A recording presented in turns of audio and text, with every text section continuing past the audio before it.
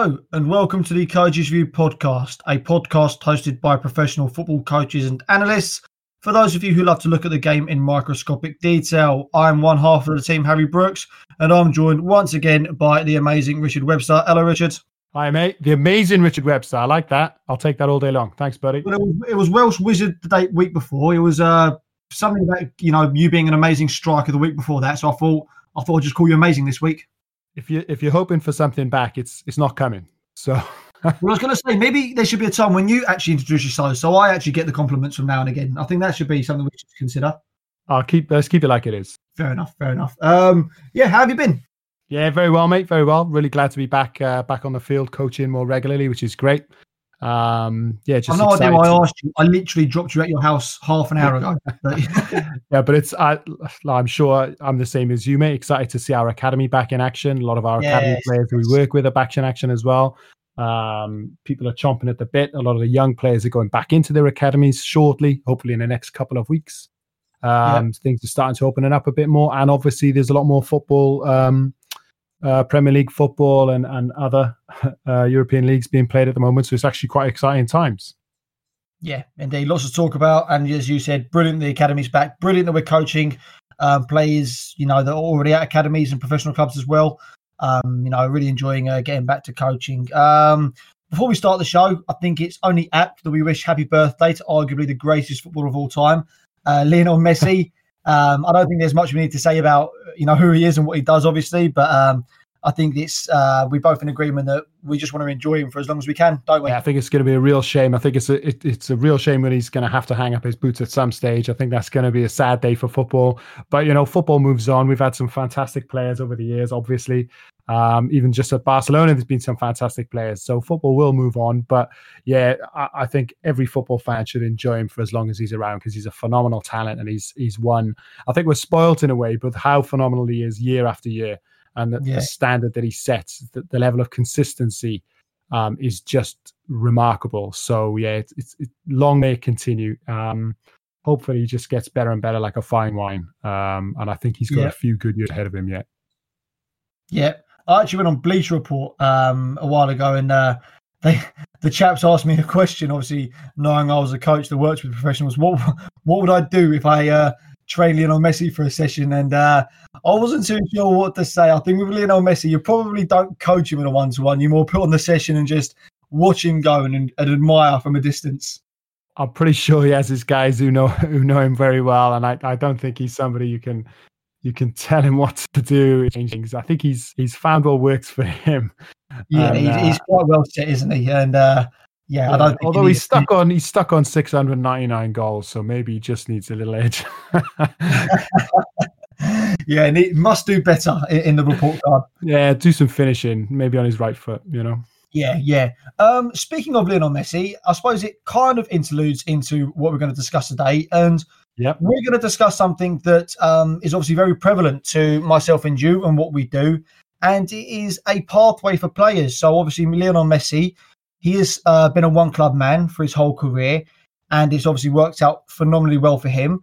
But we're going to discuss on today's podcast about, the pathway for players and, whether it works out if players should stay at their club, or other examples where that maybe hasn't worked, and vice versa, examples where it's worked, where players leave to join other clubs, perhaps go abroad.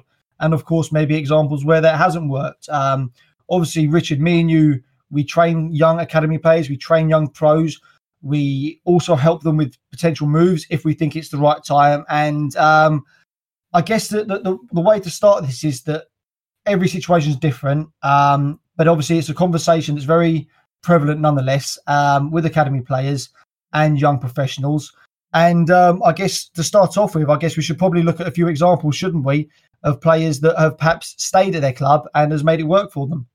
Yeah, for me, it's a really interesting subject. Obviously, we're going to talk a little bit about the games that have happened as well. So that there's been obviously a full round of fixtures in the last couple of days in the Premier League. So we'll go over those shortly. But we just thought it'd be really interesting to have a bit of a subject, which, like Harry says, is quite prevalent at the moment. With there's a lot of talk about young players moving to different territories, and players are being bought at younger and younger ages. So there's been some high-profile examples. Obviously, the biggest one at the moment on these shows, people always talk about Jadon Sancho and the success that he's had at Dortmund, and will he now move on to the Premier League or what have you? Erling Haaland is obviously another a bright light that is shining very, very brightly at the moment as a young player who's jumped ship.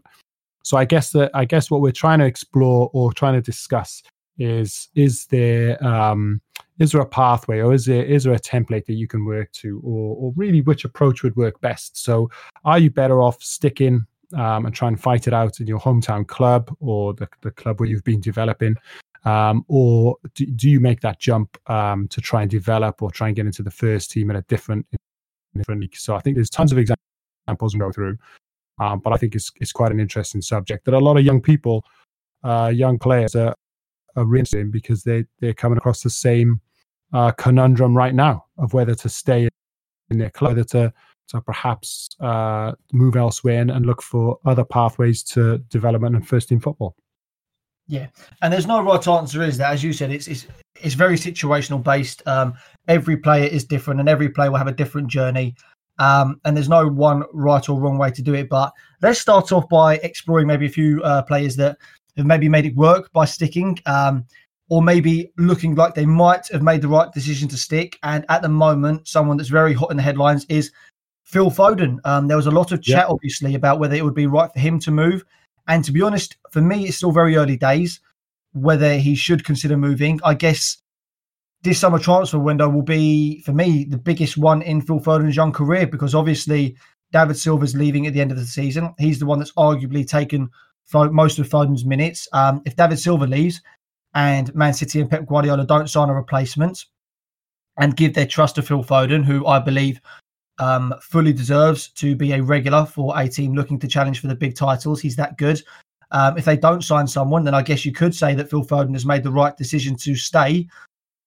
But if they do sign someone, I guess you're in a similar situation as we have been with lots of other youngsters that don't perhaps get the minutes they deserve. Yeah, with Phil Foden, it's a really tricky one, because obviously, like you've just said there, he's got the talent to play at the very, very highest level. And he is playing at the highest level. So he's getting minutes, he's getting chances at Manchester City. But my mind has been flipping and flopping back and forth with Phil Foden. Like sort of last season, or let's say earlier this season, I would have been of the viewpoint that he should have gone, because he would have had X amount of games under his belt by now. He would have certainly played at a high level consistently, I believe, if he'd have jumped ship. But he might reap the benefits of actually being a little bit more patient and biding his time, and having the trust and faith that he will get his chance, because all of the noise is coming out very recently from Guardiola is that they won't replace David Silva because they have a replacement already in Phil Foden. So it's like you say, that remains to be seen. The big question mark will be this summer, because they're going to finish a long way behind Liverpool. That's not going to be acceptable. They're not going to put up with it. So now it'll be a real test of their nerve, a real test of their faith in a young player in Phil Foden. Do they really stick with him and say, you're the man, you're the direct replacement for David Silva? Or do they sort of twist and go into the market? It's going to be really interesting. Obviously, if they go into the market, I think that would be a big blow for Phil Foden. Because I'm of the same opinion. He should be playing week in, week out for the very biggest teams. He's that good. So it remains to be seen. But he's an example. He'd be a really good example. Hopefully that does happen. They do put their trust in him. He would be a great example, player sticking and getting the rewards. Yeah, and what I would also say about Phil Foden and perhaps the rest of the Man City academy, and kind of what the pathway they set for the players, is that, you know, Phil Foden is the ultimate of what a Man City academy would hope to produce in terms of style of footballer and quality. He is exactly what that academy would hope to produce for the first team. So if Phil Foden doesn't get into that first team, it doesn't necessarily bode well for other academy players to make a real breakthrough into the Man City team, which is hard, which is of course understandable. You know, Man City are in the Premier League, obviously, and the richest club in the Premier League, arguably. And so they have certain requirements where they can go and buy the £50 million, the £60 million plus players to fill the holes. You know, they're not a club that would like to rely on academy's talents. But the point remains, if Phil Foden doesn't make it at Man City, what does that say for the rest of the academy talent at the club currently? Yeah, it's difficult. And this is what we've spoken about in the past. We did a podcast recently about the Bundesliga being the best place for up and coming talent. And I firmly believe that it is. So I think one of the major issues, which you've just touched on there, is the different setup that we've got in this country, where we've got the under 23 football, which just doesn't prepare footballers well enough, young footballers, to make the jump from under 18s to first team football. So the advantage that they've got in different countries, let's take the Bundesliga, for example, is that teams have a second team. So Bayern Munich 2, Dortmund 2, and they can play in the German third league. They're not allowed to get promoted, but they can play in the German third league.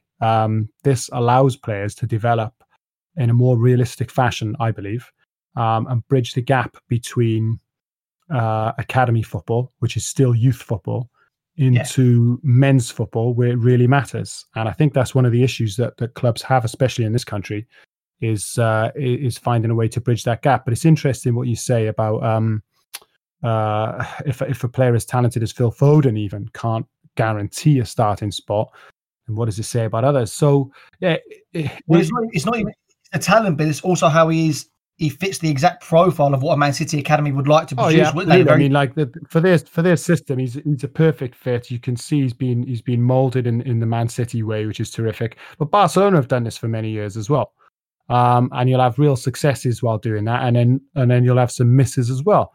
So obviously they had a golden generation of top midfielders coming through at Barcelona, and who are well versed in the way of La Masia and the training and the system, and for years. Now at this moment, probably have slight dearth of talent that's coming through. I think that's natural. But yeah, Phil Foden certainly fits. He's everything Man City would hope to produce from their academy, which is a conversation we'll come on to about their narrow approach to academy training. But I think it leads us on quite nicely as well. So it is a potential success story there. But then, there's plenty of examples of players who've left and found great success, and that's happening more and more. So if we want to touch on a couple of those examples, Harry, if you want to kick us off. Well, I guess the first place to start would be the obvious one, and that's Jadon Sancho. He was part of the Man City academy. Yep. He left, and he's been playing high-level first-team football for a couple of years now, and it looks like he's going to make arguably £100 million plus move back to England this summer. So he's basically gone out, played first-team football from a young age, got his badges and come back, or potentially will come back. And even if he doesn't come back, he's still playing for one of the biggest clubs in Europe. And I would say that, if you try to weigh up the two in terms of staying in England or leaving, I think you're going to find more examples, or there will be more success stories for individuals where they go out and leave and play. And we speak to clubs all the time, and what we're now finding is that even academy staff, so for example, we were going to play a fixture, the academy versus a Premier League under 23 side, and they specifically told us, didn't they, that we were looking for players that were young, of course, for the academy under 23 team, but had already played men's first team football at non-league level. And I think that you are now in a situation where, whether it's to an elite club in Europe like Borussia Dortmund and Jadon Sancho, or perhaps you are going down the divisions, a couple of divisions or whatever in another country, or even in leagues or whatever, playing first team football at a young age is better generally than sticking around in the academy setup where, as you said earlier, you are playing a style of football that isn't realistic to first team football. Of course not. So I think that if we look at more examples, Jadon Sancho is just one. Well, it's huge. Obviously, Sancho's the big one that people talk about. But Jonathan Panzer was in the same World Cup team as Sancho, and he made the jump over to Monaco. Keenan Bennett at Mönchengladbach. You've got Marcus Edwards was in that World Cup winning team. Yeah, fantastic. And I think he's left to join Vitória in Portugal. He's got 7 goals, 7 assists this season. And I think it'd actually be a great replacement for Jadon Sancho at Borussia Dortmund. But for a player such as Marcus Edwards as well, I think that's a brilliant move, because this is a really skillful player, very very not physically imposing player, let's say. So the struggle might have been making that gap physically from under 23 football into first team football. English football might have been at that time too intense, too fast, too powerful for him to develop in the way that he can, because he's a terrific talent. There's no doubt about it. He could be playing at the top level. But how does he make those stepping stones while he's still developing? So he's taking the decision to go abroad, and he's doing very well doing that. And there's another Tottenham lad, the lad who joined PSV, Noni Madueke. Is that how you say it? Yep. Another good move for him. Only 18 years old, already played, I think, 4 or 5 games in the PSV first team. Would he have played 4 or 5 games for Tottenham by now? I don't think there's not a chance he would have played 4 or 5 games for Tottenham by now. But he's played 4 or 5 games in the top league in the Eredivisie. So he's already ahead of the curve of some people in the same crop of players who maybe would have stayed or maybe wouldn't have been brave enough to take that jump. So there's a ton of examples. Reiss Nelson went over to Germany and came back, and now he's in the first team setup at Arsenal.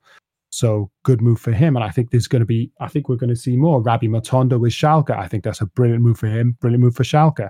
The young striker Noah Ohio, who went over to, which club did he join? Harry, remind me. RB Leipzig. Yeah, brilliant move. And another, I think that's exactly what that particular player needed for his development. I mean, I could be wrong, but for me, I tend to see a pattern, and I think there is evidence to suggest that at this time, at this stage of their career, when they're 17, 18, really hitting their stride, but struggling to make the leap into the first team setup because it is so competitive, the top end of the Premier League, then a move abroad, I think, a fantastic step for development, especially as we're seeing sort of the Premier League really start to stride away from the other leagues in Europe, in my opinion. Like we said, we spoke about this previously. The Bundesliga has been won 8 times in a row by Bayern Munich. So even if you're playing for a team as big as Borussia Dortmund, there really isn't the same level of intensity or pressure as there is even at a club like Chelsea. So, Dortmund comes second almost every year. So there just isn't that level of intensity or pressure to perform that you would get if you stuck around at Manchester City or Manchester United. And that's an indictment. That's a sad indictment of the league, unfortunately. And you know what? You've just picked on 2 great clubs there. You've just mentioned them. A player that made his debut for Bayern Munich the other weekend, Jamal Musiala, 17 years. Yeah. I think he's 17 years old. He might be the youngest Bundesliga player ever. But he left Chelsea to go to Germany, and he's left Chelsea to join arguably a bigger club in the grand scheme of things. But as you said, he's joined a club where, of course, it's a bit unfair to say because obviously Musiala got his chance in the first team after Bayern Munich had already won the league. So it's a bit unfair to give that example. But nonetheless, there is not a chance he would have made his debut for Chelsea or even if he had made his debut, he wouldn't have been a first team regular for certainly not at this age anyway. And whether he goes on to become a first team regular by Munich, I don't think that will be the case yet. But when you alluded to it earlier about the big teams or certain teams having their second teams in lower down divisions, Musiala's played for Bayern Munich too. And he's playing a competitive style of football from a young age. So he's learning how to play a realistic brand of football. So let's say that Musiala doesn't go and become a regular for Bayern Munich. Well, okay, he's had the education to play first-team football from a young age. Clubs and players will know he can cope with that first-team football. So he's all of a sudden a far more attractive proposition for a first-team transfer than perhaps another extremely talented player, but has never played a step foot on a men's pitch. Yeah, I think, to start with, I agree. I think that's actually a step up. I think Bayern Munich are a bigger club than Chelsea. I think Chelsea fans might be upset by that, but I think that's the way that is. Make a very good point about him going and playing in at Bayern Munich too. I think that's a great stepping stone. That means he's playing in Bundesliga 3. So that's against teams like Kaiserslautern, 1860 Munich, Hansa Rostock. Big sides, big sides, big crowds. These are big clubs with big histories, and the games matter. Ingolstadt, they're not too many years away from playing in the Bundesliga a few years back. So this can only do a player well. This can only stand him in good stead, in my opinion. And I think that's one of the problems that we have in this country is the under 23 setup and not preparing players in the best possible way. And I actually think it's nice. It's great to see that you've got these young players who are willing to move abroad. And then there's something to be said for the for the personal side of it as well, about the bravery that it takes to move to another country to follow your career or follow your dreams. I think that's... It's funny you said that, Richard. Sorry to interrupt. Someone asked me the other day, or said to me the other day, when I was praising Marcus Edwards, they said to me, oh yeah, but he's got massive attitude problems. And I was like, well, first of all, you don't know that. You don't know what goes on at a club. And second of all, you cannot underestimate the mental strength it takes to be a young man to go abroad to a completely different culture, a completely different language, and actually perform to a really high level. That takes a lot of mental strength, doesn't it? As you just said. I think so, yeah. And to go and follow your dream and go and do that one, I think a lot of people would have raised their eyebrows that he made that move. And for some of the other players making their moves. But at the end of the day, it's their career and they've got to try and make it work. And it is a brave thing to do. So how many other young people aged 17 or 18 would say, oh, I'm off to Germany for 2 years. And while I'm there, I'm going to deliver to such a high level that I'm going to come back, or I'm going to make a name for myself in a really competitive field. It's not that easy. And I think a move like that can really set a person up. It can teach people a lot about themselves. It can help a young person to mature and to develop off the field as well as on the field. 100%. But this is where we have to be careful, because myself and you obviously work with young players all the time and are helping young players with potential next moves. And where you see these success stories from the media, from fans, there is a lot more talk nowadays about how young players should jump ship and go abroad straight away or go elsewhere straight away. And people have to understand it is a big, big thing for a young person. And it's also okay if a young person doesn't feel ready for that. They don't feel comfortable with that, because it's a huge, huge move. Oh, 1,000,000%. It's not a one size fits all solution. We're not saying, oh, this way works over the other way. So just as Jonathan Panso decided that for him the best move was to do that, you've got Ruben Loftus-Cheek who decided to stay. There's plenty of other examples. So he was, highly sought after. I think Schalke were looking for Loftus-Cheek back in the day, and obviously bigger clubs have come in since then as well. Callum Hudson-Odoi was another player who'd been courted by some big European teams. They've opted to stay and fight for their place, and that's not wrong either. So we're simply trying to discuss which approach or what are the benefits of staying, what are the benefits of perhaps jumping ship. I think football has changed very recently. I think you're seeing now more British players, more English players making the step abroad because they can see a couple of people having relative success in doing that. So I think it's allowed for clubs to understand that works. I think European clubs are more open to buying British talent as well, which is quite a new thing. It's quite a new phenomenon in the scale of things. This hasn't been going on for a long, long time, and I think that's partly because in the UK we've caught up technically to a certain degree. Yeah. Definitely. I think the fact that the English talent or British talent is desired by clubs abroad nowadays is a glowing sort of reference to the academy system in this country. It says on the one hand, it says that it works, because Spanish clubs and German clubs and Dutch clubs wouldn't have thought about coming in and signing talented young English players, because historically they were seen as athletic, strong. They play with the English style, but they don't have any guile. They don't have any creative skills. They can't put their foot on the ball. They're not technically, the Dutch and the Germans and the Spanish had technically stronger players. So why would they shop in our market for that?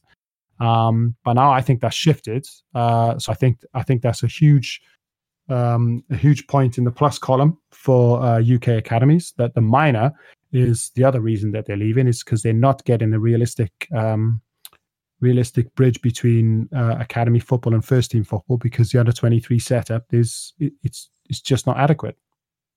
Yeah, well, I think it's important now. We've spoken about a few specific player examples. We should probably speak about, and obviously it's an area we do have a lot of knowledge in, about the academy system itself in certain clubs. So we kind of alluded to it earlier, but if we take Man City for an example, and perhaps look at the reasons why certain players might struggle to get a career based on academy football in the UK. If we look at Man City, for example, each academy age group plays a mirror image of how the first team play, or that's the idea. It's very possession based. It's very positional based. Players have their zones, and they have to play a certain style of football, which is fine. But unless you play for Man City first team, which, as we know, is incredibly unlikely, have you got enough knowledge and playing other styles of football to go and make a career elsewhere? So let's say, for example, you are a Man City number 8. You are required to do certain things. You're going to have possession for perhaps 70% of the game. You're going to be able to pass and receive at angles. And, keep the game flowing over. Basically a Man City 10. Now, let's say you don't make it a Man City. They play a style of football that 99.9% of other teams in the UK don't play. So let's say you do get released from Man City, which is more than likely going to happen. As we said, you're probably not going to play for the Man City first team, no matter how good you are. Now you're going to other clubs on trials. Let's say anything from Barnet, Wimbledon, up to, let's say, I don't know, Southampton. They're now asking very different questions, aren't they? They're asking very different questions of their midfielder. They're asking, can you now pass it 60 yards? Can you run up and down the pitch? Can you compete in 1v1 duels on and off the ball? Can you tackle? Can you retrieve the ball? And all of a sudden, you've got this player that hasn't been versed or coached to play in that style of football, and they're going to stop. This is a subject I'm very much with you on this about this one, mate. I think it's not just Manchester City. I think it's academies across the board, or certain academies anyway. I think you're spot on. And for me, obviously it's different. They can look at the academy however they want. It's their academy, so their remit is to try and get players into the first team. That would be the argument there. I do think, though, for me, I prefer an academy that produces footballers for all level of the game. So the likelihood of players at any Premier League academy making it into that Premier League's first team is very, very, very, very low. However, you would like to see players coming out and then having the possibility to, let's say, play for Tottenham up until under 18s and then get a career at Colchester. Now, the culture shock that academy players have when they leave Category 1 clubs, let's say under 18s, Tottenham, Arsenal, West Ham, whatever it might be, Chelsea, Manchester United, Manchester City, Liverpool. When they're leaving these clubs and then they're asked to go on loan, or they've been released and now all of a sudden they find themselves at a Cat 2 or a Cat 3.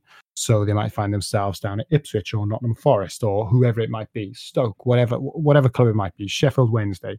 The style of football there and the remit there is very, very different, because they are also trying to get players into their first team. But their first team looks very, very different from the first team that they've spent the last X amount of years trying to get into. So you might be a Tottenham player coming through the academy and trying to play for the Tottenham first team.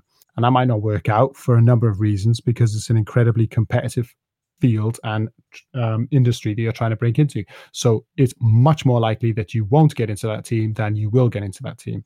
So then when you leave there, are you able to play in all 4 professional leagues or whatever in the game? Or are you well versed enough to be attractive to a wide range of clubs? And I think that's a danger, especially when you have clubs that play a very, very specific style all the way through their academies.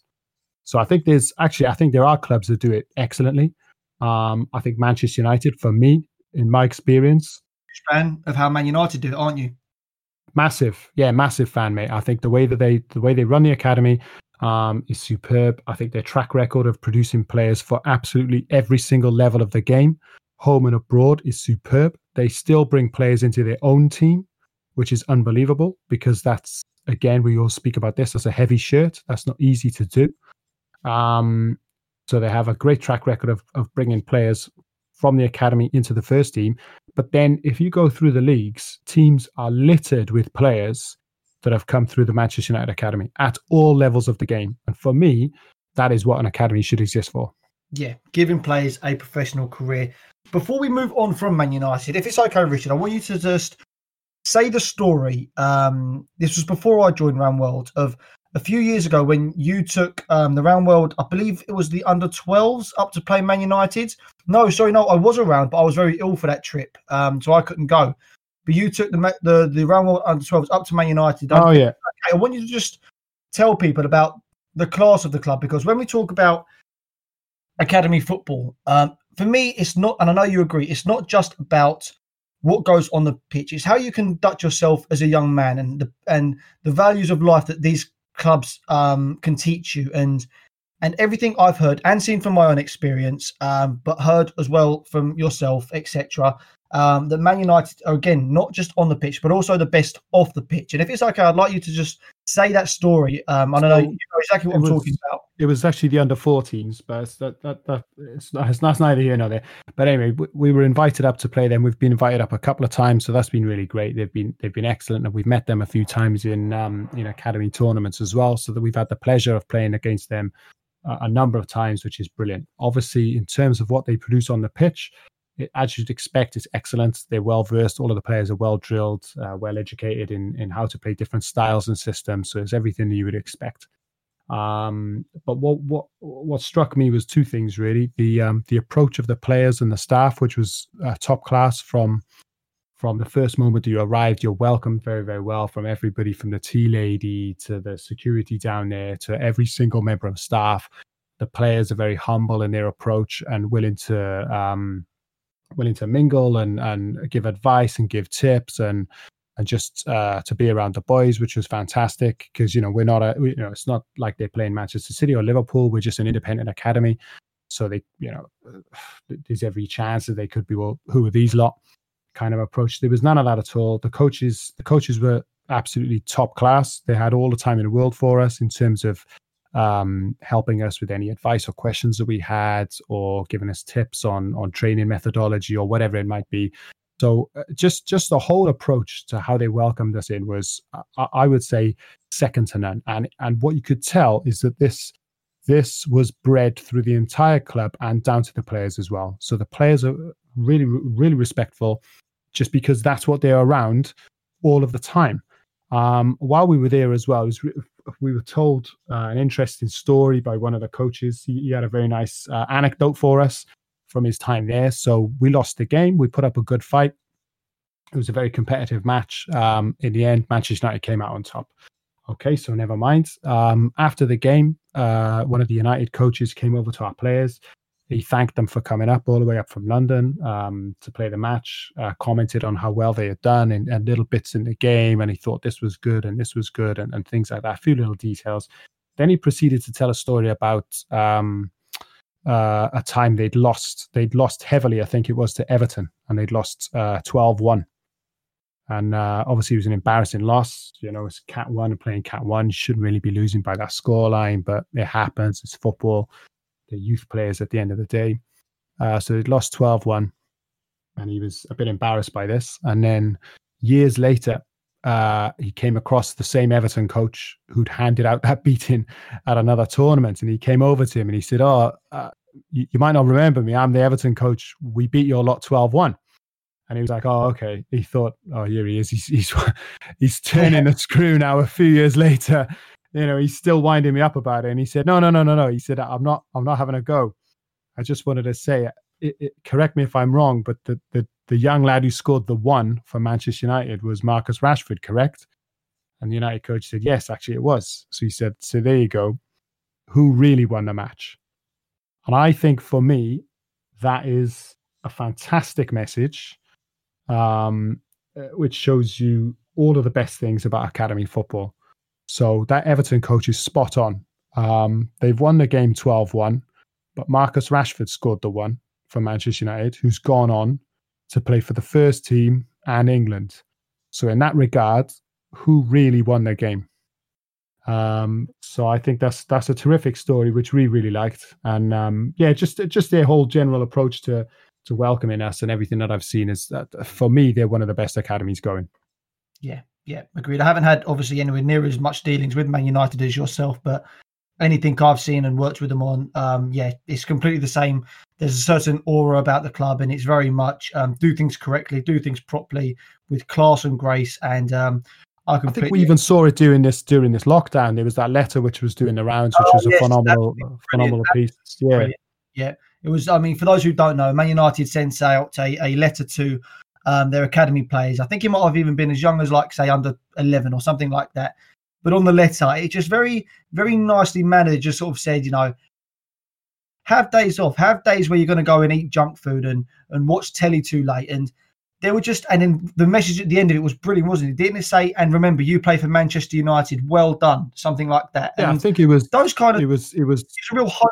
Yeah, I think it was brilliant because it's, everyone's gone through a tough situation with lockdown and a COVID, and everyone's had really difficult personal circumstances to deal with in their own way.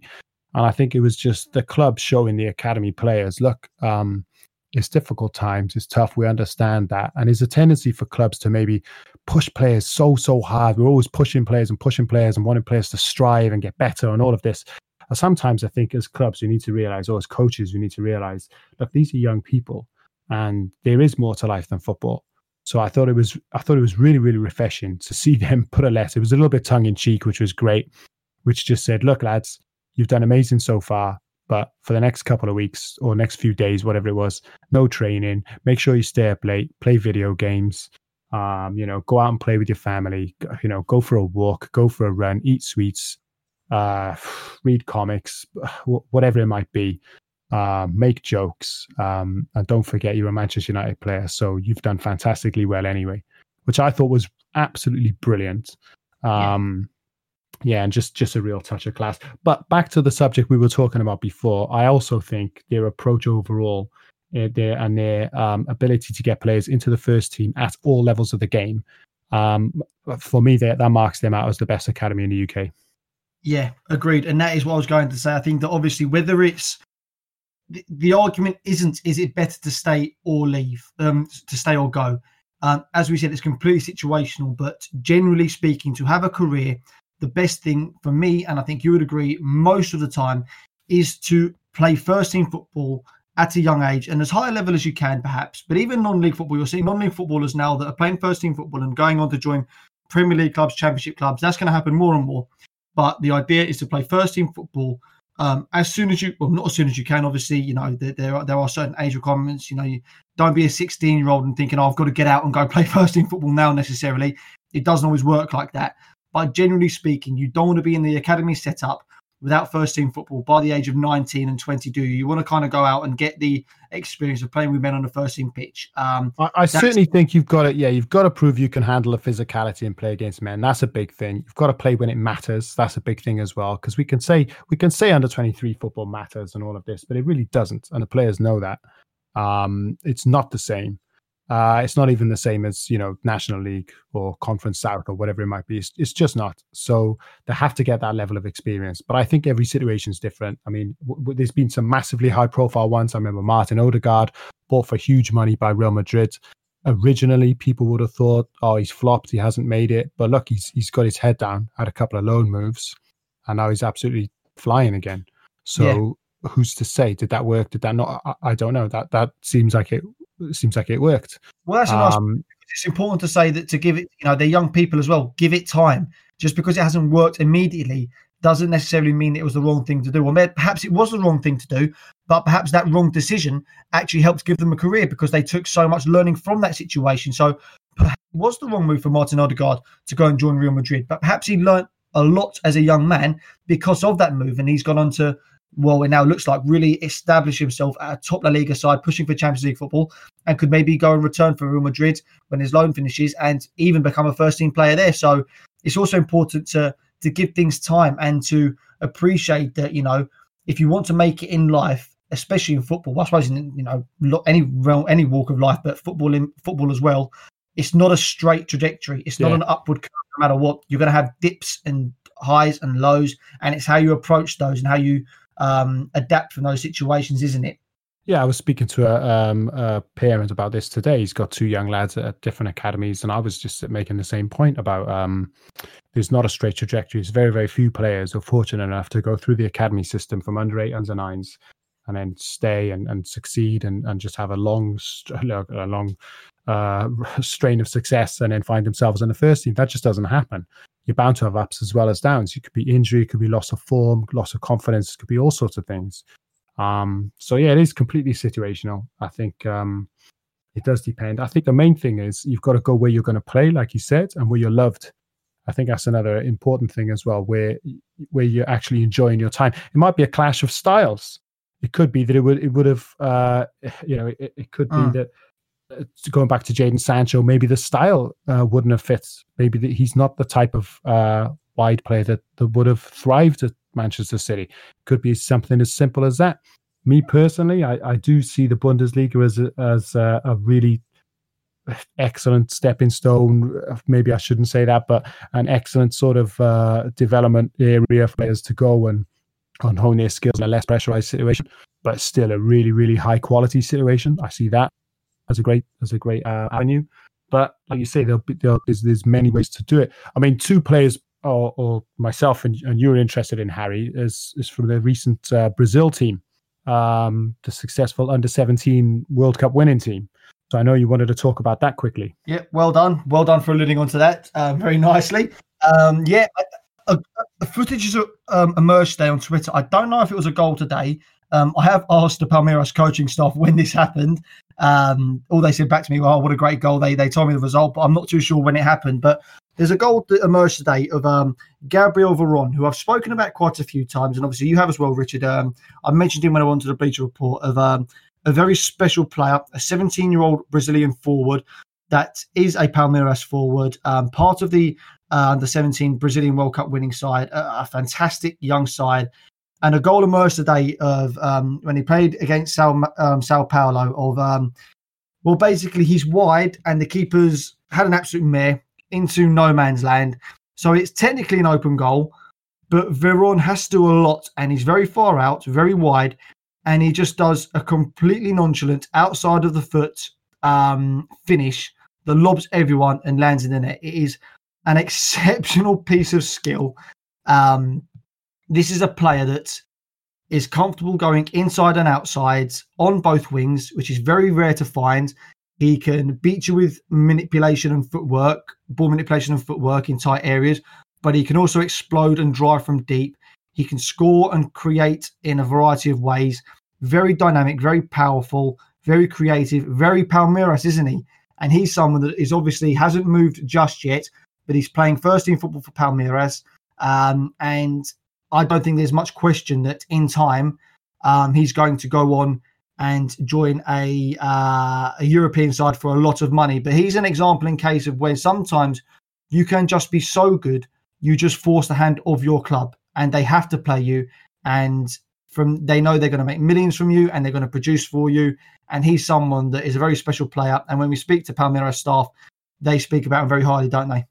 Yeah, I think he's a special case, and I think it's a difficult one because I'd actually like to see him stay and develop at Palmeiras. I see the attraction. I can see why clubs would want to get their hands on him early. I mean, I think he was player of the tournament at the Under-17 World Cup. He grabbed quite a few goals as well. He's a really exciting, electric type of player. Direct, pacey, skillful, beats you both sides, scores goals, very, very confident. I think he's... Unfortunately for Palmeiras, it looks like he's tailor-made for the European market. So I can't see him staying, but I would like to see him stay longer because we've seen, I mean, there's a long list of Brazilian players who jump too soon or jump very, very young, and it's quite difficult. I mean, there's a couple now, obviously, at Real Madrid doing quite well. But I would like to see him stay and make a name for himself at Palmeiras a little bit longer. Before he makes that jump. He's not going to, it's not going to do his development any harm, in my opinion. And I personally think for him, it would be a jump slightly too soon. He hasn't got enough games under his belt at Palmeiras, which is a very, very high level of football. Incredibly high level of football, let's say. So I'd like to see that. And then the flip side, obviously, he's a player that I would say he should stay because Palmeiras, for me, is one of the best academies in the world as well. With a huge track record of producing footballers. I think 100% the big European clubs will be circling. He'll be on everybody's radar. He's a phenomenal talent. But I really, really hope that he stays, makes a bit of a name for himself in Brazil first before he inevitably moves. I don't see the rush in his case. I mean, there's another young player from that same Brazil team, Yan Couto, who's actually made the jump already and has left Coritiba and is signed for Manchester City. Yeah. So he arrived, I think he turned 18 in June, so he'll be arriving, well, presumably now he'll arrive after lockdown eases and everything, so I would have thought he'd arrive in the new season. But amazing, like, talent, phenomenal right back / right winger / centre forward / left wing, plays pretty much everywhere. I mean, he's a right back, but he's like he's got a Duracell battery in him because he doesn't stop running. Unbelievable talent, fantastic player. This is a lad who was 17 when he's made the move to Manchester City. So you could, is this the right move? Is this too soon? Is he going to play? Is this going to be good for his development? It's very, very tricky to say. I would hope. Listen, I agree with you. I don't need to talk about his qualities. You've just alluded to him there. Incredibly fast runner with the ball and without the ball. Supreme technical ability. An outstanding footballer. One of those players, actually, that I, when I describe him, it's like when you press fast forward on the TV and they're going absolutely 100 miles an hour, but they never look rushed. It's 100 miles an hour, but they never look rushed. They always look at ease at that tempo. And he's certainly one of them. With regards to his move to Man City, again, I'm afraid to say, and I think it'll be the same with Gabriel Veron, without knowing him personally, but the temptation for the move to Europe and joining those clubs and how those clubs will fight each other for those players is too tempting most of the time. And obviously with Yan Couto, he has agreed to join Man City. He is joining Man City. He won't play for Man City for a couple of years. I just really, really hope that they take extra care in making sure he gets the exact right loan moves before he becomes hopefully a regular in the Man City team.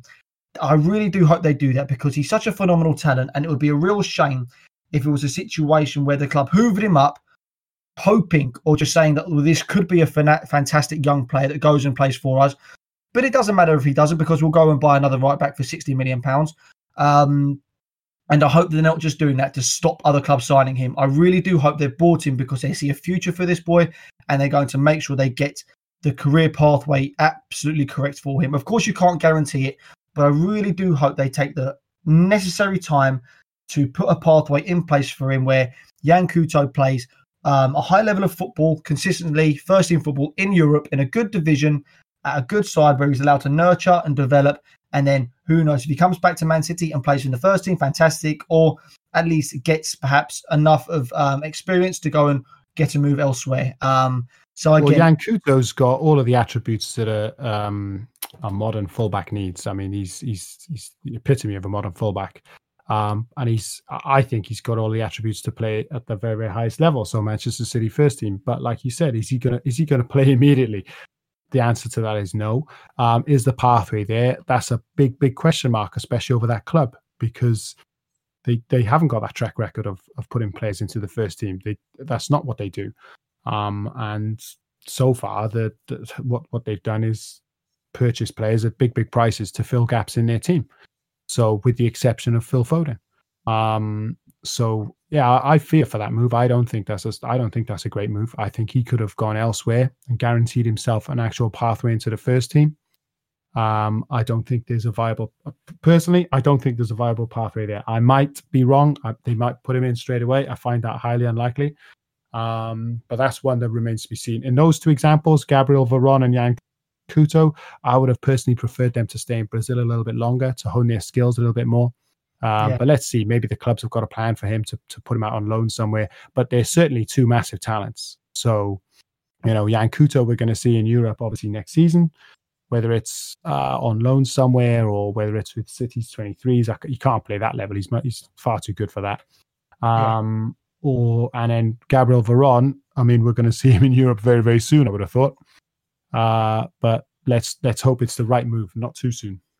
Yeah, I think to wrap up this chat, I think that the general consensus is, of course, like we've said, every situation is different. Every situation must be taken with the utmost care. And if there's any young footballers that are listening to this, or even clubs themselves or whatever, make sure that, you get the right people involved that give you good advice and you really have a long-term view of what you're looking to achieve. And that's a big thing for me, getting the right people involved in your career and life.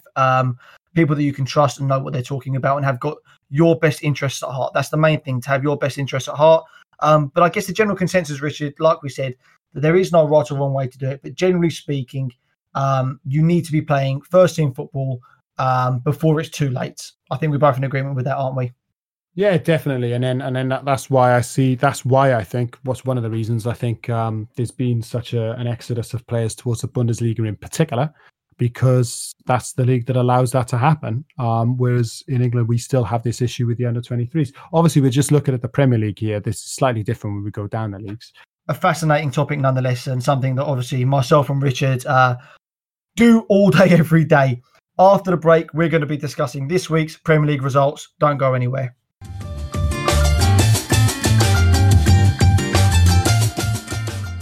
So, Richard, obviously we've been talking about players that are looking to get into first-team football. Now we're going to talk about the first-team football itself.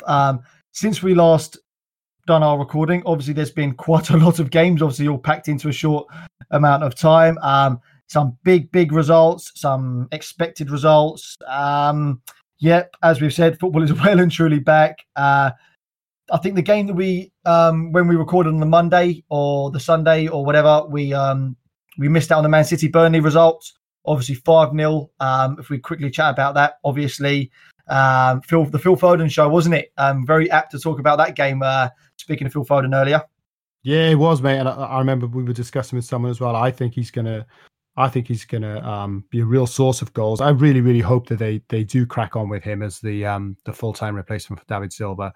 And I think he's easily good enough. He's really started like a house on fire since lockdown. He's put in a couple of great performances. I think that's 3 goals he's got now in the games that they've played since lockdown, because he got 2 in this game. And he's just a live wire. He's alive. He's alert. He was excellent in this game. Another brilliant performance for Mahrez as well. Have to say that. That first goal was one of my favourite goals of the season, because it's everything we try to coach our wide players, isn't it? It's the ball's coming over. It's so Mahrez. It's like it was such a Mahrez goal. Really brilliant execution as well. Great finish. At no point did you think that he wasn't going to score. Yeah, it was just phenomenal. I mean, you can't underestimate how difficult that is. A ball is coming 60 yards in the air over your shoulder. You're taking it on your weaker foot with your first touch, able to keep it in your stride. As we say all the time, move the body, move the ball. Perfect weight of touch. Also, the angle is...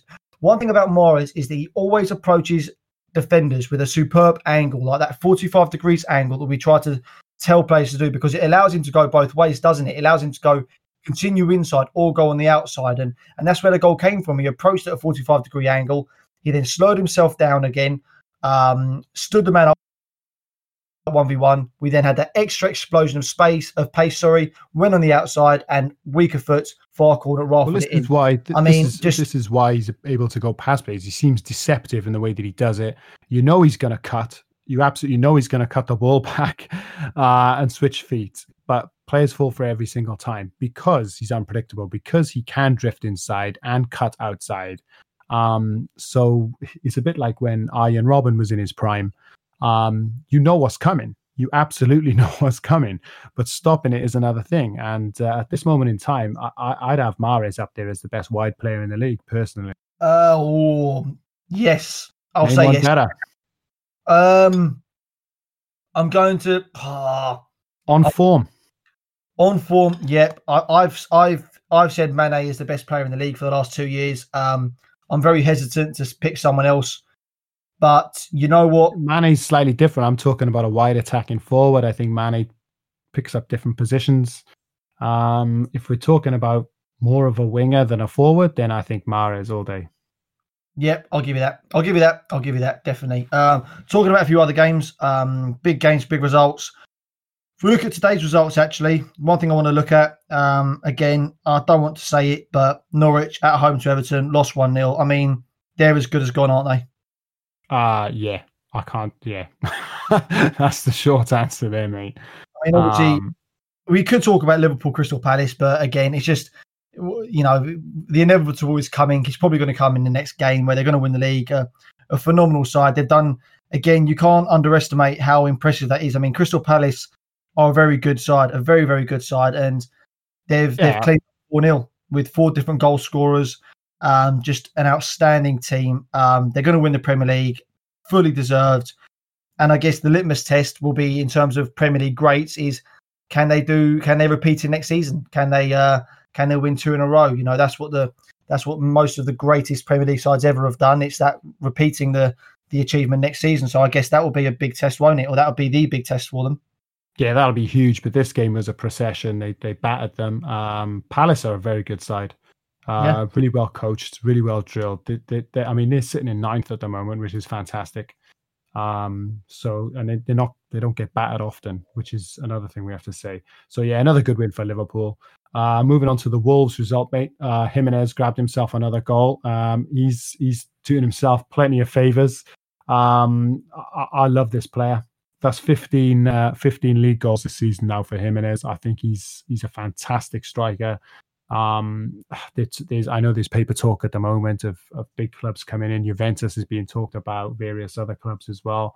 I hope he stays in the Premier League, because I hope he stays at Wolves. I think he can make himself a legend down there. And this is, they're genuinely fighting for a Champions League spot. So why not stay at Wolves? I mean, he's fantastic for me. Brilliant. Yeah, and it's not looking good for Bournemouth. They just cannot get out of this rut. I would actually say that for me, if I'm looking at if we talk about the relegation places, Newcastle and Aston Villa, that finished 1-1. If I'm looking at who I think will go down, again, I suppose let's allude to another team that's fighting for their lives. Tottenham, West Ham, Spurs won 2-0 yesterday. If I had to look at the relegation, if I look at the table at the moment, we have Norwich City 20th. I think they're goners. They're on 21 points, 6 points behind 19th place Aston Villa, and then Bournemouth in 18th, with West Ham just above them on goal difference. That win for Brighton against Arsenal, and the point they picked up was it Leicester? That's 4 huge points they've grabbed there. Could have been 6-0. Mopé missed a penalty, but still a great point less. I think that's going to be the front three. I think that's going to be the bottom 3 to go down: Norwich, Aston Villa, Bournemouth. Yeah, I can't disagree too much with that, mate. I think there's a slim chance of Villa getting out. I don't see Watford going down. I think Pearson will keep Watford up. I know it's very, very tight. They've got a game in hand, but I think they'll have enough. Yeah, for me, it's between West Ham and Bournemouth, mate. I could see West Ham are really struggling. I mean, like, they're struggling to score goals. I see Villa maybe overhauling. They might get a couple of results together. I think it's going to go right to the wire. But yeah, for Norwich, I think they're goners, unfortunately. Yeah. And then I would argue that it's difficult to say. I mean, if we look at the Champions League places, Leicester, 3rd place, 55 points. Chelsea, 4th on 51. They've got a game in hand. Man United, 5th, 49. Wolves, 6th, 49. Spurs, 7th, 45. Sheffield United, 8th, 44. That's probably... the Spurs are too far back. It's basically Chelsea, Manchester United, and Wolves fighting this out, I think. Obviously, look, there's 8 games to go, but I just don't think they can be able to make up the gap in 8 games. Manchester United, for me, look very, very good. Martial got a hat-trick today. Yeah. I think if they could put a little run together, like they haven't done bad so far, then I see them as the favourites to overhaul Chelsea personally. I think that's top 7 will stay as it is, but I do think each of those sides, from Leicester down to, well, let's say top 8, Sheffield United, it's unfair to not talk about them after the season they've had. They've had a bad return to lockdown, but it's still unfair to not talk about them. But I do think that 3rd place down to 8th, Sheffield United, Leicester down to Sheffield United, I do think that all of those teams, including the ones at the top, Leicester and Chelsea, or the top of that little mini league, I do think they'll drop enough points for each team to be able to catch it up, but I don't trust the other teams to make up the points, or to get enough points to make up the gap, is what I think. So I do think, let's say the gap right now, Leicester and Tottenham is 10 points with 7 games to go. I do fully believe Leicester City will definitely drop 10 points in those 7 games. Do I trust Tottenham to be able to make up that gap? I would probably say no. I'm not too sure. So I think that it's going to stay as it is. I think Wolves will be unlucky to just miss out on the 5th place, which could get Champions League. But yeah, I see it being Leicester 3rd, Chelsea 4th, Man United 5th, and Wolves 6th, Spurs 7th, and Sheffield United maybe 8th, or if Arsenal can get back above them. That wraps it up for this week's show. I've really enjoyed this one, mate. Yeah, brilliant. I love that discussion. For me, talking about youth players and pathways and things like that, I love anything like that, and I think it's a really interesting one. And especially, it's kind of a modern phenomenon. Players growing up now might think it's nothing to be going abroad and playing in Portugal and Italy and Spain and France and Germany and things like this. But this really hasn't been going on that long. So I think it's interesting. I think it's the way the football is developed. It tells you about the development of different leagues and how they've developed, and it also tells you about the success of the British academies, that they're now desired, that some of the best youngsters in the world are coming from academies in our countries. So to see them going on and be wanted by some of the best clubs across the continent is fantastic, and I think it only bodes well for the future of British football. Indeed. All that's left for me to say is thanks to Richard. Cheers, mate. Thanks for that. Thanks to you guys, the listeners. Hope you enjoyed it. Stay safe. See you soon.